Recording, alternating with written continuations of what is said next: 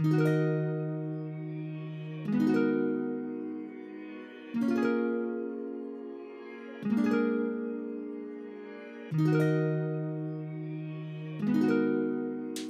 going on, people? Welcome back. Yes. Back with another one, myself, Lex. And Shubs. And we have a very special guest here. Drum roll, please. The infamous... Rebecca Tembo. Solid. So, Rebecca, just give us a brief introduction, kind of who you are, what you do, and we'll take it from there. Okay, my name is Rebecca Tembo. I'm 23 years old from South London. I'm a fashion designer and I have a brand called Rebecca Tembo, which specialises in luxury jumpsuits. And I also have a platform called the Entry Platform, which helps aspiring designers just start their businesses, basically. Amazing. So, where did it all start? Like the fashion design? Like when did you start getting into fashion or designing as well? Like what's the story behind Rebecca Tembo? Okay, so it started when I was super young. My mum's a Seventh-day Adventist. So every year we'd go to appointments in Wales or Sussex or somewhere, and it'll be a 1 week retreat, religious kind of stuff. And I would always draw the same dress. I don't know where I saw this dress, but it was an evening gown. So as I grew older, I was like, okay, I can draw, I want to do fashion, but my parents are like, it's not something that you can probably succeed in.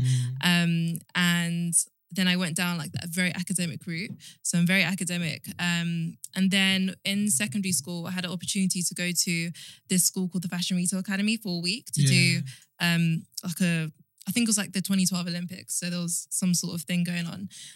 So I went there and I was just like, this is just a bit of me, city life, fashion, everything. I was like, this is what I'm meant to do. Then when it came to applying for sixth form and everything, I wanted to go to a school that would let me study fashion. But my dad specifically said, you're black, you're not going to make it in fashion. Yeah. And I was like, okay. So I did 5 A-levels in college, but then I left after 1 year. There was a whole, I'm just going to say spiritual situation that happened that just confirmed that I'm meant to do fashion. Good. So I was just I'm very stubborn. I was to my parents, I'm not going back to college. I'm going to go study fashion. You bet on yourself. Yeah, I didn't speak to them for 3 weeks and we live in the same house. But I got into the fashion school, convinced them to sign the papers eventually, mainly because they just wanted to speak to me. And I went to fashion school and it was difficult. But that's basically where I started learning the basics of sewing, the foundations and stuff. And then one day before, I was working at Tesco's in F&F. So before my shifts, I just went on YouTube and I was like, let me just figure out how to make a dress. So I just followed the YouTube tutorial, made a dress, posted it on social media, and I just got clients from there. And that's how it started. That's amazing. So that's amazing. What is fashion school actually like? Because I've just seen people just carrying their portfolios of drawings and all that, do you know what I'm saying? So I've never actually seen it. So what is it like? It's interesting. I liked it in the sense that I love... I was going to say the lifestyle, but it was really nice, just going into the city and just being inspired and meeting people that I would never ever meet had I not gone to that school. But it is probably what you expect it to be in the sense that it's very cliquey. No one really talks to anybody. You have maybe 3 friends that you're super close with and that's it. You don't mingle with anybody, which is weird because in fashion you have to know people. But anyways, we're young, so I don't think it's necessary because I feel design is something that you kind of have in you. But I feel for me, I'm happy I went because I feel I'd always think, oh, what if? And I probably would have gone at a later stage. And now I don't think I didn't do a degree or anything. So I wouldn't go back into education. But it's very cliquey and you just have to work really hard. Everyone's very talented and very hardworking. Yeah. So if you slip, no one's coming to catch you. No one cares. The teachers don't care either.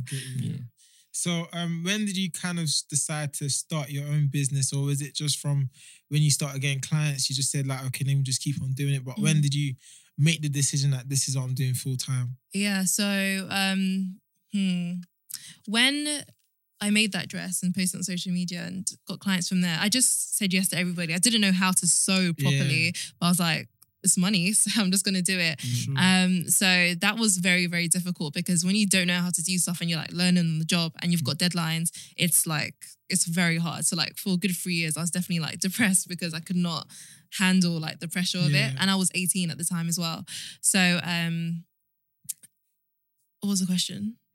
Just when did you decide to go full-time in your business? Okay, so it happened when, like I said, I got really depressed, and I basically didn't even finish fashion school. I nearly finished. I had like 2 months left, but I did not I was on like medication. I couldn't get up and go to school. So was it just being overwhelmed with everything going on? Yeah, like there was just a lot. Yeah. I later like understood why I went through it, but at the time, 19, I don't know what's going on. For sure. So I stopped going, and I was going like maybe once a month just to like show my face or whatever, but really should be there like 4 days a week. But at that time, I had all these clients. I was just doing all their stuff, and I left my job at All Saints. So I was literally just relying on that. But you're young, so like also had my parents' support kind of a bit. Yeah, like at least I'm going to my house, like where my family live, you know. So then after a while of being broke, I went and got a job again, and I was like working in retail, and that was okay, like just part-time. Yeah. I think I was working in like Carnaby Street, and then I worked at Selfridges, and that was good. And then I think it was after Selfridges, I got a proper job in fashion on Savile Row. So that really helped me. Like my job was so good, and I learned so much.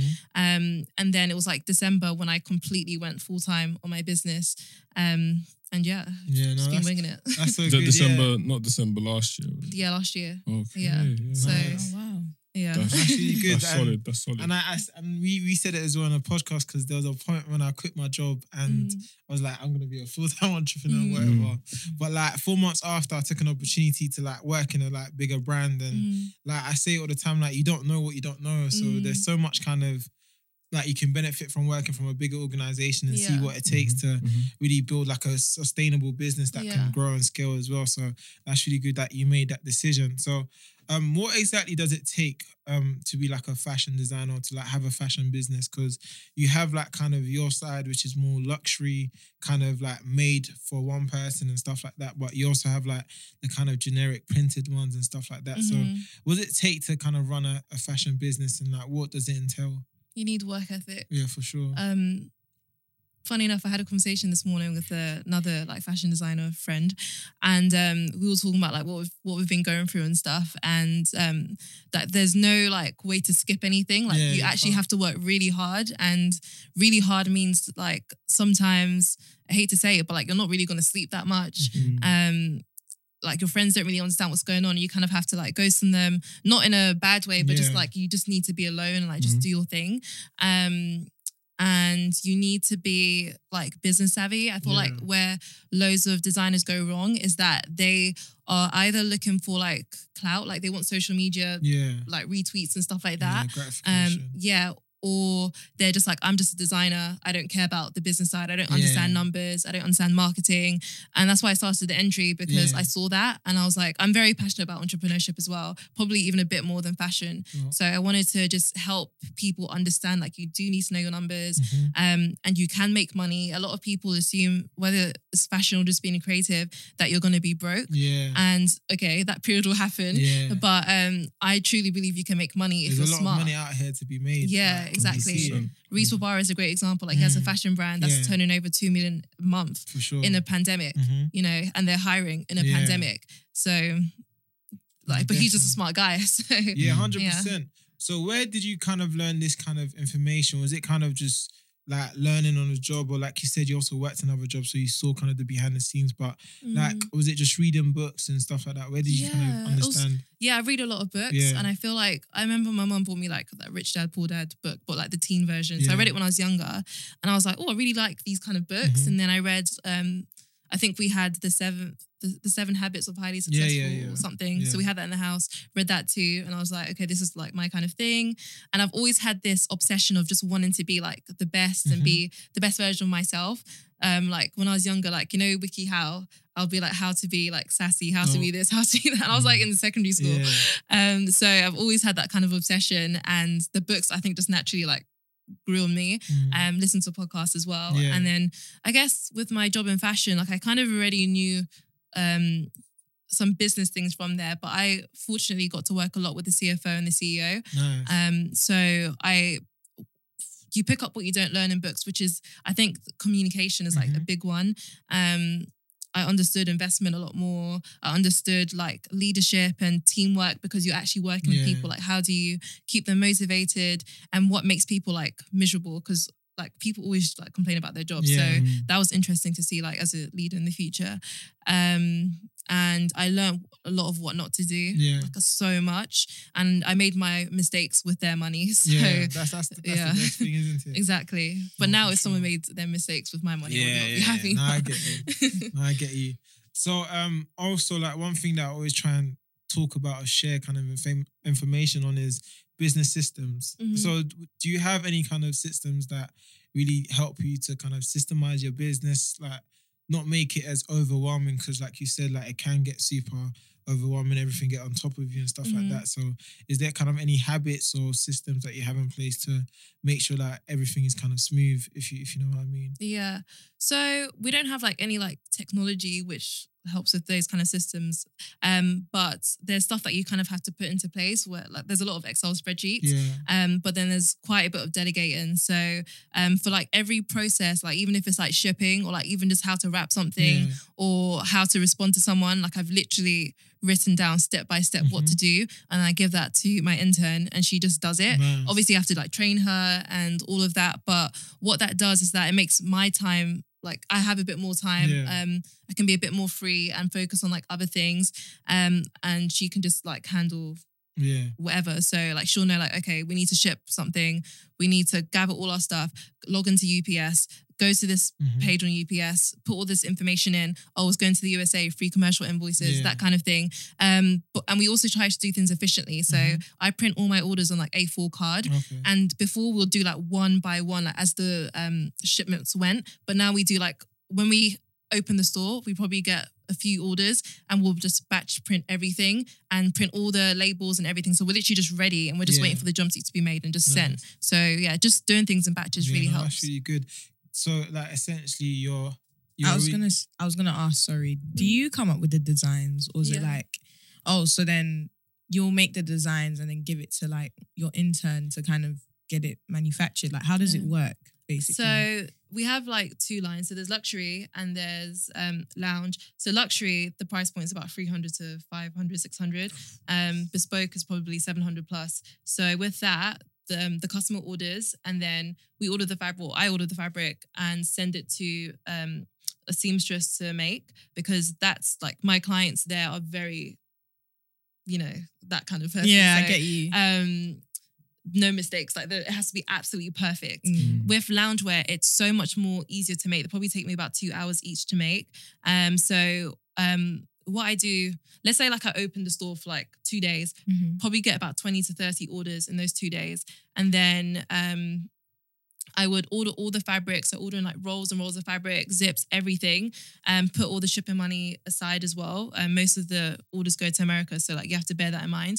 And then I would literally go one by one and make each piece. So one by one, by hand? Yeah. Really? Amazing. Yeah. It's been crazy. Yeah. Wow. So I was saying like, it was like my first day off.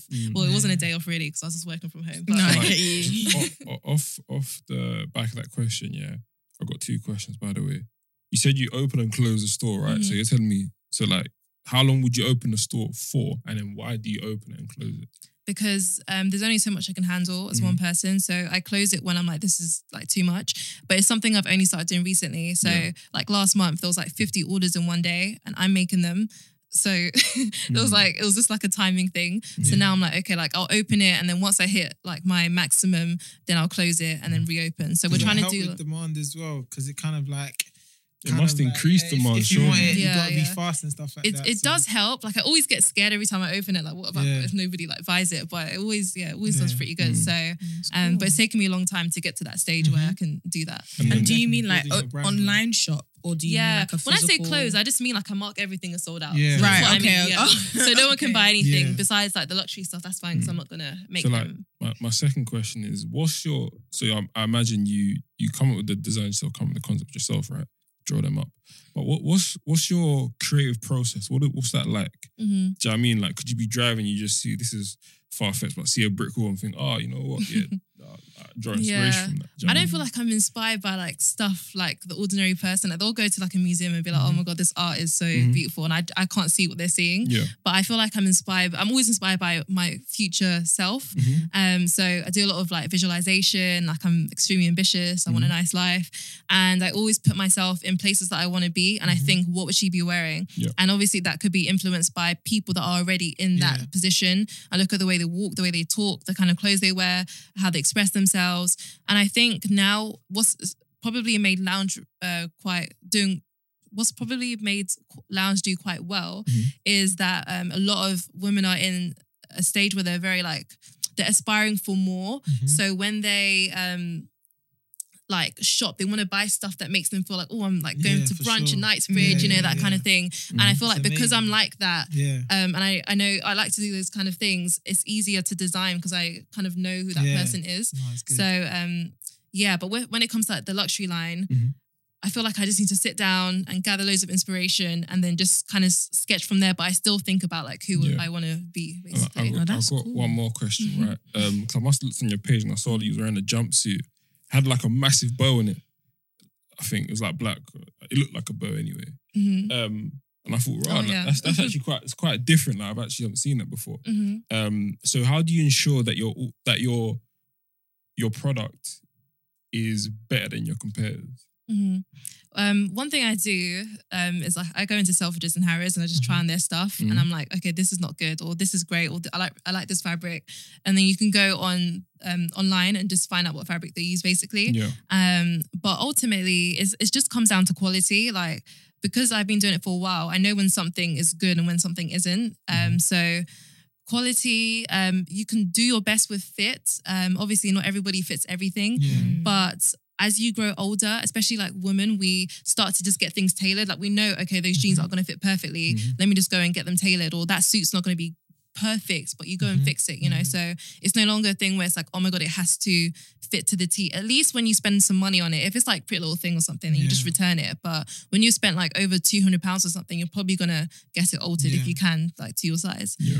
But yeah, you just have to go and like look at other brands, see like what they're doing, and also think about what you can realistically do.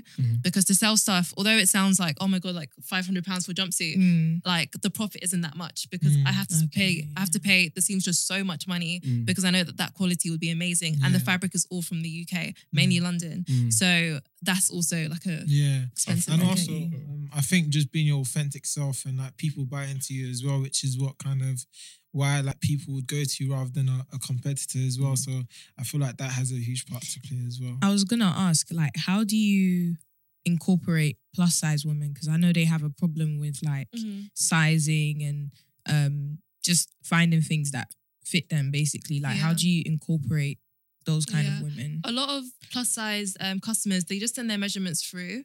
However, it's something that I know that I need to work on because especially like in the jumpsuits, like when you see them, it's either on me or on somebody that kind of like kind of has my figure. slim, And people will just kind of buy what they feel like they can imagine themselves in. So there's a girl called Fasaya who owns Kai Collective, and she was saying how until she put one of her dresses on a plus size model, like she was literally not selling any pieces. So like the larges and the extra larges, I don't really sell that much of because they haven't seen anybody that looks like them. But it's something that I know that I need to do because you have to be inclusive. Exactly. And everybody deserves to look nice. But when I do get them, they typically like they might order extra large, but then they'll put in the notes, my waist is this, my hips is this, and I just like make it to that. So you have like you'll receive instructions from the clients like, can you just tape it in a little bit? Yeah, like they'll give me like specific measurements. I just need like their waist and their hips, but the fabric is stretchy, so it's quite accommodating to any size anyways. But I guess, that helps. But now it's just like actually letting them see themselves in the pieces through like models. And so it's not like you click small, medium, large or whatnot. It's just like, or is that how it's done? Like, so lounges like extra small to extra large. Okay. And then luxury is I think either size 4, size 6 to size 22. I think the biggest size order that I've ever gotten is probably like an 18. So it doesn't really go like that far on. But I mean, some luxury brands only got up to 14. So No, I get you. Wait, just for our male listeners, because these sizes are going over my head. Size 18, is that double XL? Is that large? Is that XL? I'll say it's like Extra. double XL. Double Really? XL. Double XL. Yeah. So And it's then- like extra large. Like No, I think extra large is probably what people say 14 to 16, which isn't actually extra large. But when you think of size, and like a small is 8 to 10, yeah. medium is like 10 Like to 12, that kind of thing. Yeah. Large 12 to 14. So XL would Okay, be yeah. 14 to 16. Yeah, Makes yeah. sense, So, makes yeah. sense, yeah. Yeah. All right. I also have another question. So you said like your prices from like 200 plus to 700, maybe more, depending on whether it's like bespoke and stuff like that. So like I used to have this issue. I probably still have this issue, but when it comes to pricing, like how do you kind of justify your pricing? How do you kind of like price it at a price that works well for you without really like it's a luxury brand, right? So I'm sure that it's really good that you got a price at that point. But what was the thought process? Did you ever think like maybe this is too much or maybe stuff like that? Like how do you kind of get to that point where you're comfortable enough to say, yeah, this dress is £700? Do you know what I'm saying? It's been a process. Mhm. I feel like when I started the luxury stuff, that was hard. In fact, when I started in general, I was charging like £40. Yeah. Like labor, and then you just like add the fabric on top, which is like just really bad. Like you literally don't make any money. Yeah. And I didn't really know how much fabric cost. So like most of the time would eat into that £40. So I wasn't actually making any money. But I've always liked nice things. So I knew that I wanted a luxury brand.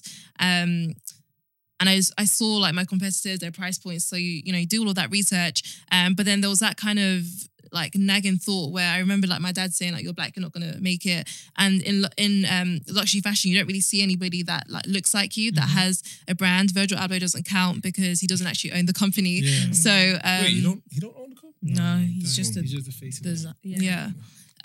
Does he design? for it as He well? does. He's a creative director, so you have like a team of designers, Right, and you okay, just kind of say yes, no, and give your like input into it. Not to discredit his work, he's worked extremely hard to get there.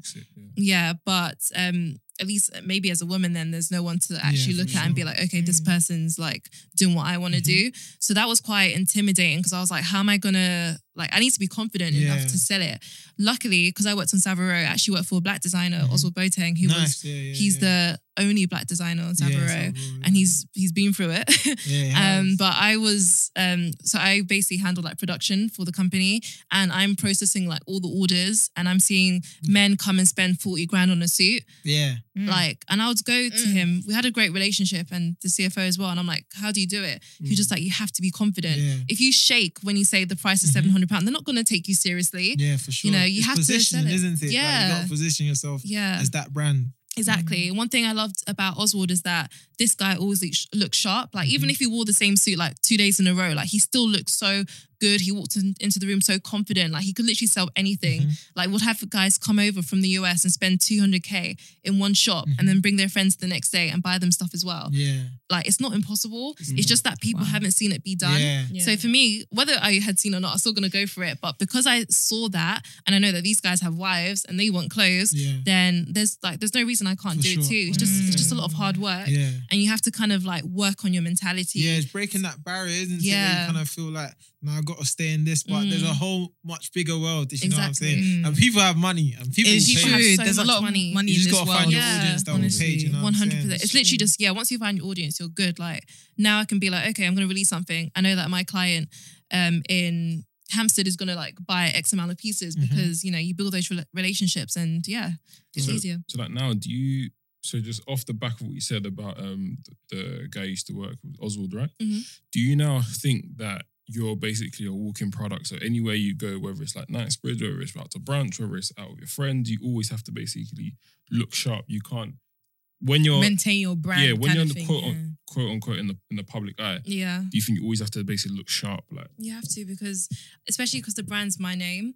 So I just can't look mad if I'm going somewhere. So I always wear my own stuff if I'm going like for dinner or to like an event or something. Because you kind of have to, anticipate that people ask you where's your outfit from, Mhm. and you want to say it's yours. Yeah. Because people ask you, oh, what do you do? I can't say I'm a fashion designer and I'm wearing another Yeah, brand. for That sure. sounds crazy. Yeah. So yeah, definitely, especially if it's a luxury brand. Mhm. And I think I feel like I see some fashion brands and I just don't see like the designer like living their brand. For sure. And I want to Mhm. make sure that I embody it. Mhm. So yeah, I'm definitely big on making sure there's only- everything's consistent. There's only one other person that I know that lives and breathes his brand or their Gio. brand, and that's Gio. Yeah. Like large up Gio, what he's doing, shout out Extremes. I'm saying go grab that. And this leads on to my next point, right?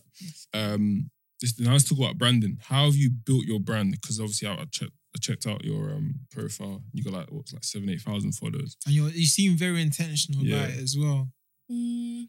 I feel like it kind of happened Yeah. like naturally. I don't feel like I planned it. Mhm. I've archived like a lot of pictures.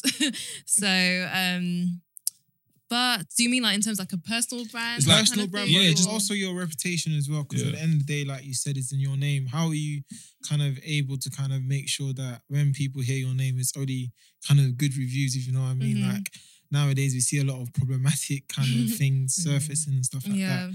But how are you kind of able to navigate and kind of build your brand and make sure that when people do hear your name, is that luxurious brand that they can Yeah. really pay a lot of money for, if you know what I mean? I feel like I stay out of a lot of stuff that's Mhm. online. Like on Twitter, like everyone will be tweeting about whatever's the topic of the day. Mhm. And I'm there like, oh my God, I love dolphins. Like I'm just saying Yeah. something completely random. Mm. I don't like to get into it. Like Yeah, I think for it's sure. all crazy. So I'm very intentional in the way I guess that like I just want to be known for my work. Mhm. I think I probably picked that up from Beyonce where like obviously now we know a bit more about her relationship with Jay-Z and stuff, Yeah. but prior to that it was always about her work. Mhm. And I don't think there's any reason that anybody kind of needs to know me for anything Yeah. else. So I think I've always been quite vulnerable and open on Mhm. social media as well about my journey. Yeah. And that's definitely helps like have like loyal supporters that have Mhm. literally been there from the beginning. Like I always get like the sweetest messages from people, but I didn't actually plan to do it. But as I realized, oh, this is actually working, Yeah. that's what I've been doing. I guess on Twitter, I don't really understand why people like follow me there because I don't really tweet that much. Yeah. But I think I show a lot of the process. And on Twitter, I feel like in order for your content to go viral, you need to show them how you did it. Yeah. And like you'll get so many retweets and like all of that stuff, which you can, if you're smart, convert to sales or at least Yeah. convert to leads. But yeah, I don't really show like my personal life. Like I was saying to my friend recently, you know, I feel like even on social media, it's very like image and people just want to Yeah, see like all these very fancy true. things. And I get it, especially for a luxury brand, like I get it. But if I go to dinner, like, you don't really need to know where I'm going Yeah, all for the sure. time. Like Yeah. sometimes I'm going to snap it because it's a nice place, Yeah. but I don't actually need to do all of that. Like I'm here to just inspire people to sell my products and to create a good life. So No, I get you now, for real. Yeah, it's kind of knowing how to, like, what to share and kind of having Yeah. that boundary there because I see so many people oversharing stuff, which Yeah. is very unnecessary. But yeah, you also kind of mentioned, like you said, being able to kind of build something that goes viral and then being able to convert it to leads and stuff like that. So do you kind of have any marketing strategies that have really worked well for you, or kind of like what's your process behind like a campaign, or if you're dropping a new season, like what's your process in terms of putting it out there for the world to see? yeah, what I found that works is that people just want like authentic, real content. Mhm. When I've tried to do the whole like fancy, polished thing, it doesn't work Yeah. because it's so unrealistic. Mhm. So now that I've kind of caught on to what they want, I'm like, okay, let me make a design and take a picture in it. And I'm going to also like take some pictures of how I've made it. Not in detail, it might be like 2 or 3 pictures, a couple of videos here and there. And I'm just going to post that. And I know that it's going to do pretty Yeah. well. If I just post something without any like thought or whatever, it doesn't always like, well, Yeah. it does okay, but not as well as it could. Yeah. But that's kind of how I go about it right now. Yeah. When it comes to like luxury products, that's a bit more like in person. Mhm. I have to like work really hard, go to like, for example, there was like a client that I have in Oxford in Surrey, and the time that I was at her house this day, like she had a few of her friends over and all their husbands are like directors of Gatwick. So that's where I have to like do a lot more like networking kind of work. Big business. Yeah, because they're the ones that are going to go and buy like all those luxury pieces or get something custom. But when it comes to like the lounge line, it doesn't require so much like this needs to be done like this, that. It's literally just show people the process and create something aspirational. I was speaking with my dad about like the day when I sold like loads of pieces in one day, and he said he feels like what did well for it is that I just took pictures like by my car on the streets. Like people just felt like that could be me. Because it's real. Exactly. Yeah, and then Every like day. you just add something little, like have the roof down or whatever, because then now they're thinking of their future, like when maybe they'll get a convertible or something like that, and they can just like dream a bit bigger. Yeah, for sure. Exactly. You just so No, that's good. I feel like basically it's just understanding your audience and making sure that whatever you're doing is something they can relate to, if you know what I mean. So like being a luxury brand, you're able to kind of provide them with that kind of luxury image that they can tap into as well. Whether it's streetwear, maybe like if you're another streetwear brand, you can create something that people can rock and they can see themselves rocking it well as well. So it just comes down to really being self-aware in a sense. Just make it realistic. Like just let them see like where they would wear it if they actually went somewhere. The thing with streetwear brands is that they go and take pictures like by stairs. And there'll be like a girl and a guy. Like block of flats and stuff like and that, they're like standing looking down at the camera, and I don't get it because I'm not aspiring to go and stand by stairs either. But what do people want? They want to go to Hakkasan, they want to go to Novikov, Nobu, like everywhere. They want to go Radio Rooftop. Go and get people, go yourself and go and like pose and like wear a fly outfit, and people will buy it because they're thinking, oh wow, like if I get that, then I'm gonna go Hackers, and I'm gonna post this, and then I'm gonna, that's how It's people like lifestyle, think. yeah, for sure. For sure. You're basically feeding into the image lifestyle. Literally, that's it. Because that's what people want now that we're in our 20s and early 30s. Most people, like, they are literally thinking about their lifestyle, whether they want it now or they have it now or something that they're aspiring to in the future. Yeah. And the small ways they can do it is by purchasing clothes. So, very true. So how long you been doing for 5 years? 5 years, right? Okay. So what have been some of the biggest? No, actually, before we get onto that, what has been the most challenging thing you had to do so far? Just the internal work, like all the mindset stuff, and like the hardest thing was learning that I had to take responsibility for my life. Like I had a very like cushioned life, and my parents just like, my mom did everything. So I was just very relaxed. What age was that? What, when I learned? When you kind of decided that was taking responsibility for your life, like, because I also remember having that epiphany, and I'm like, shit, like everything clicked. Like, what age do you think that was? How old am I? 23. 20. What brought you to that decision? Like, what made you kind of really deep it? Like, if you want this life, you're in charge of it, and you got to create it. Do you know what? It's because I was going through a period where I literally thought like I had like bipolar or something. Like I literally thought that's what was going on with me. Like my mood swings were crazy, and I was actually going to go to a doctor, and I was also dating someone who like, he was like, white guy, private school, lived in Surrey, like nice life, and I saw something a bit more different to what I'm used to, like on a daily basis. And I spent a lot of time there with his family and like all their friends and stuff. And I was like, this is what I want. And then my reality wasn't really like matching with it. And I remember once he just said to me, like, why don't you just deal with the situation? And I was just like, why don't I just deal with the situation? So I can't remember how exactly, but I remember I ended up reading, Reese Wavara posted The Obstacle is the Way on Instagram. So I bought the book. And I was like, this is probably something that I really need right now, because it was all about hardships. And my life wasn't even like hard like that, but it was just more relative, like, just being a bit spoiled, So I read that book and that changed everything for me, like absolutely everything. Yeah, by Ryan Holiday, which is my favorite book ever. Yeah, it's so good. It changed in the description box below. Yeah. Down below. But yeah, that was just like, whoa. And I read that, and that's actually when I went to get my job in Selfridges and just like fixed up things that I wasn't happy with.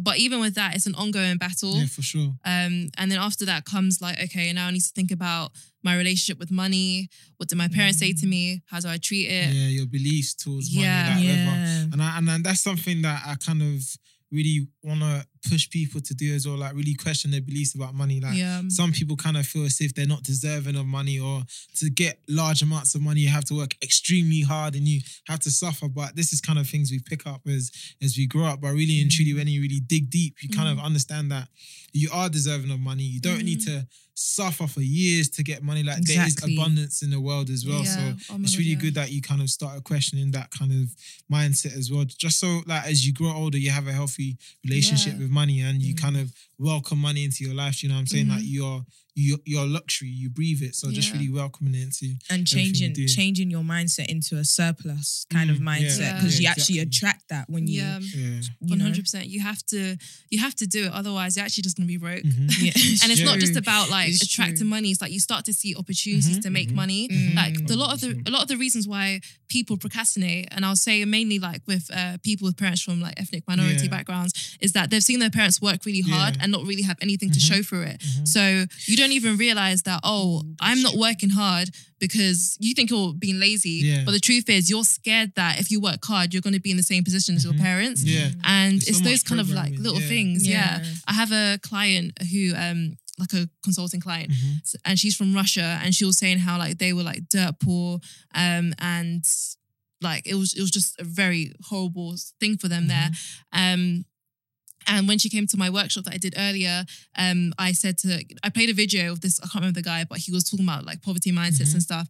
And that's when she started to realize like, I think the rich are evil. Like that was literally her perspective. So you're scared to make money because you don't want to be evil. Exactly. It's all programming. And now she's every day saying her money affirmations and things like that. And it's so important because you need money, and it doesn't matter what people say. Money is extremely important. Exactly. You need a lot of Very. money. This pandemic should have taught everybody have cash. Like you can't 100%. think it's not important. It's very 100%. important. And like Remy said as well, the whole abundance mindset, like when you see kind of scarcity and you understand and you start feeling like someone else's success takes away from yours, or you can't, like money is something that is meant to flow. So once you kind of start understanding that as well, so I really do want to push people to kind of start questioning their beliefs about money and kind of I was even watching something yesterday, right? And it was a program on Channel 4. So basically, you have the top 1% in the country. They swap lives with the bottom 1%. And the rich lady, because it's husband and wife and kids, the rich lady was like, damn, money doesn't buy happiness, but it buys you options. And bro, I felt that line. I felt that line.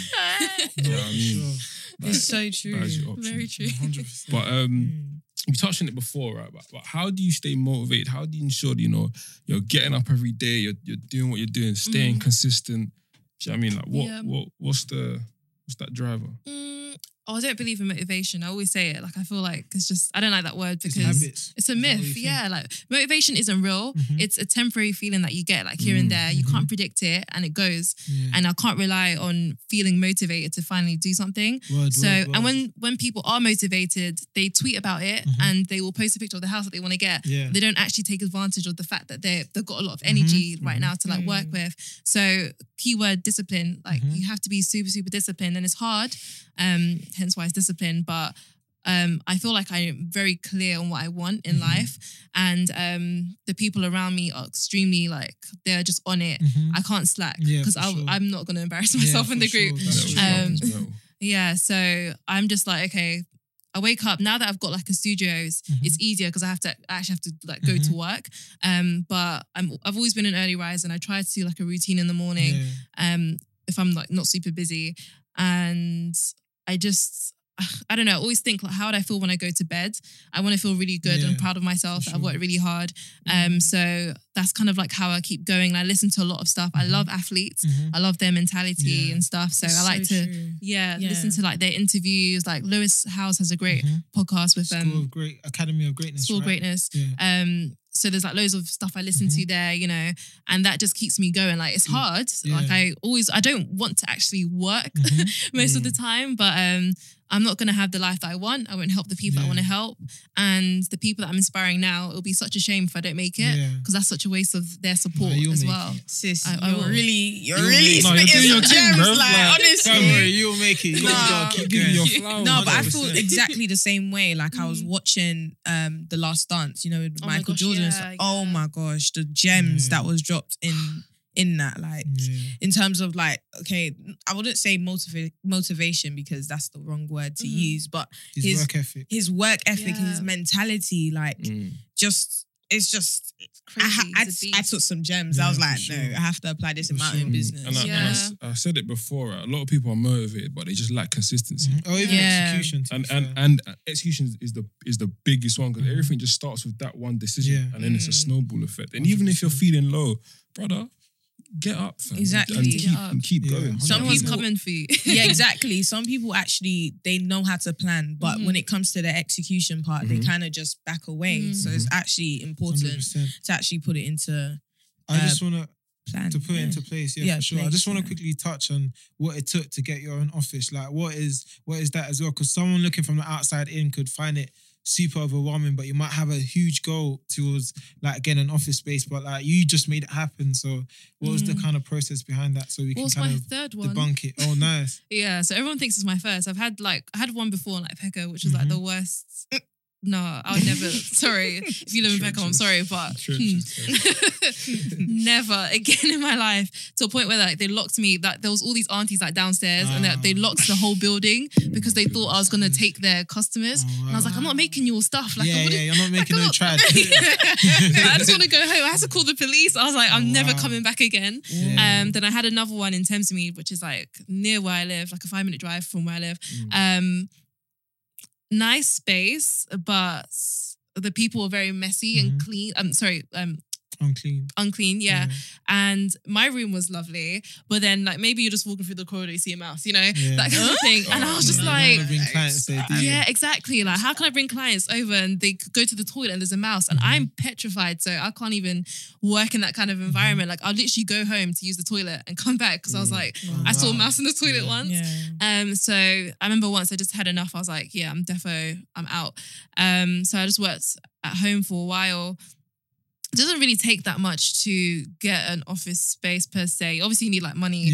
Like you need like I had to put down 2 months down, which was like £900, so it was okay. But then I had to spend a lot of money on like equipment and refurbishing. People let me down. Like there's all these like things. A man with a van, 100. Like it was just a lot. How did you find it though? Like how did you find these office places? Okay. So this one, I think. You know what? My friend moved into his own. He wraps cars. So he moved into his own in Essex, and he was telling me, and he was just like, "You just need to get your own Bex." And I was just like, October. Like that in my mind. I thought I'd do it in October. So I was just like, maybe we'll see how things go. But because he said that, I was just on Rightmove having a look, and I saw some in like. So mine is in Kent. So I saw some in Kent, and I was like, oh, this is a good price and a good size. Was trying to inquire, but people weren't really getting back to me. I don't know if it's like because of the pandemic and stuff. Probably. So I went on Gumtree and I was like looking in areas in Kent because I always thought I'd get one in Hackney or somewhere around that area.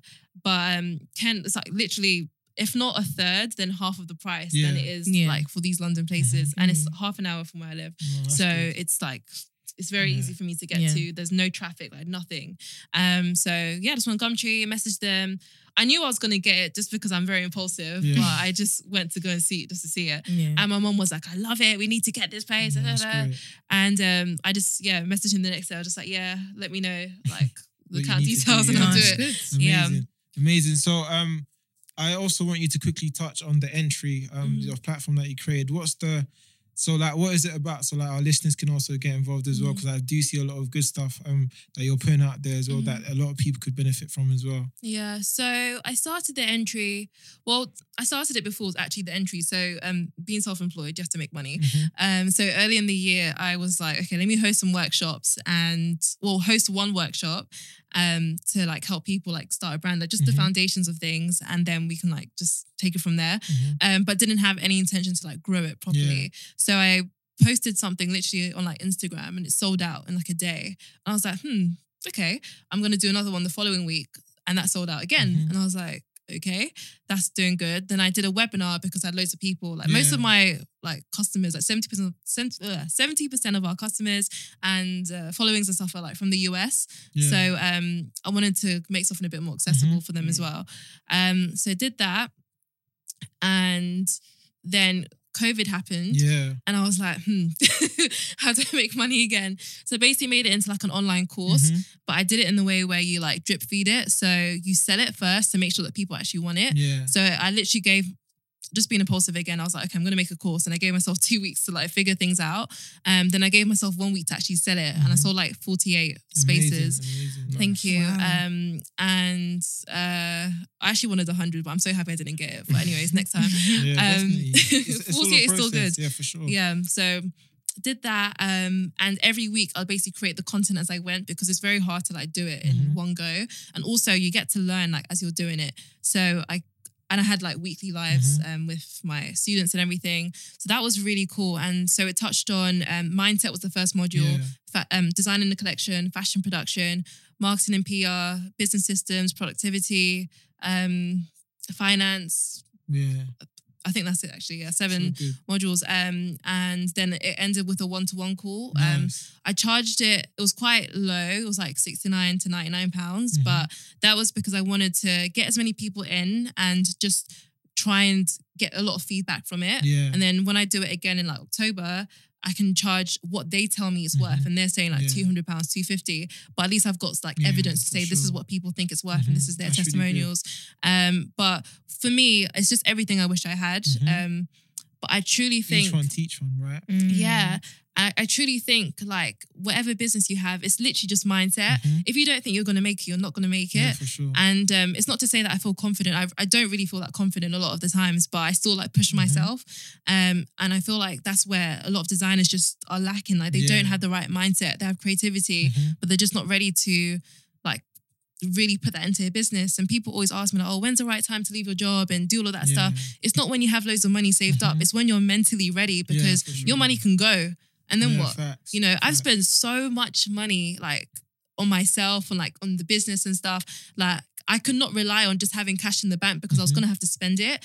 But so it's more like I need to make sure that if something bad happens, it's not a good month or whatever, I'm mentally ready to figure it out. Like for sure. cash is not going to help you. You need to fail and you need to be in like really tough situations for you to actually like learn things. 100% agree. That's amazing. So what's kind of the big goal for you, the end goal with everything you're doing, Rebecca Tembo, the entry as well? What's kind of the end goal of that? With Rebecca Tembo, I don't want to sell it, so I want it to be like a lifelong thing. I don't see myself like retiring, don't have that kind of aspiration yet at least. But I've always wanted it to have like a 200 million valuation. Yeah, for sure. So I was saying the next 10 years, I want to be turning over 8 figures consistently every year. Amen. You heard it here first. I was saying 3 to 5 years, definitely want to be making 7 figures like consistently. for sure. And I only want to be stocked in Net-a-Porter. I just love their like whole thing. But ultimately, just be like I don't want to be Gucci. I don't want to be that size because that's very political. But I want to be big enough where like people know the brand and respect the brand, and we're serving people that are on the come up, and we're serving people that are extremely, extremely wealthy. And I want to be a brand that can give back to people 100%. in some way. I mean, when it comes to like the word privilege, I always think about our privilege of just being on the Western side of the world. And like I know I have family back home who would love to do fashion, and it's not gonna. Well, I'll hopefully help them, for sure. but if I wasn't there, they wouldn't really have the opportunity to really do anything. So my thing is like I want to build art schools and stuff like that in Africa where I can help them and help the kids in India that are dying because of these factories. Like actually build proper factories that they can work in. And then with the entry, I just want it to be the biggest platform for aspiring designers and like do international summits and make loads of money as well. But I want to basically create a platform where I have independent designers coming through and they're leaving making like 6-figure salaries for themselves personally, like not even the business, just themselves. Like they're making 6 figures. I don't want them to struggle. It's not 100%. like we live once. So, No, that's amazing, 1,000%. and we wholeheartedly believe you 100. achieve that as Thank well. you. So we're rooting for you. So where can our followers find you? Man. The entry, Rebecca Tembo. Just give yourself a big shout out. Okay, so my Instagram is Rebecca Tembo _, and that's my Twitter as well. The business Instagram is Rebecca Tembo Official, and the entry is the entry _ platform on Instagram. Cool. Make sure you follow. Make sure you Make sure you make a purchase as well. Repost you. their stuff. You know what I'm saying? And also like, subscribe, and comment. all that good stuff. You feel me? So yeah, before we wrap up, we always have like a word of the week. So what's your word for the week coming for our listeners and for yourself? Is it just a random word? Any word that's in your mind? Anything that means something to you. Leadership. Cool.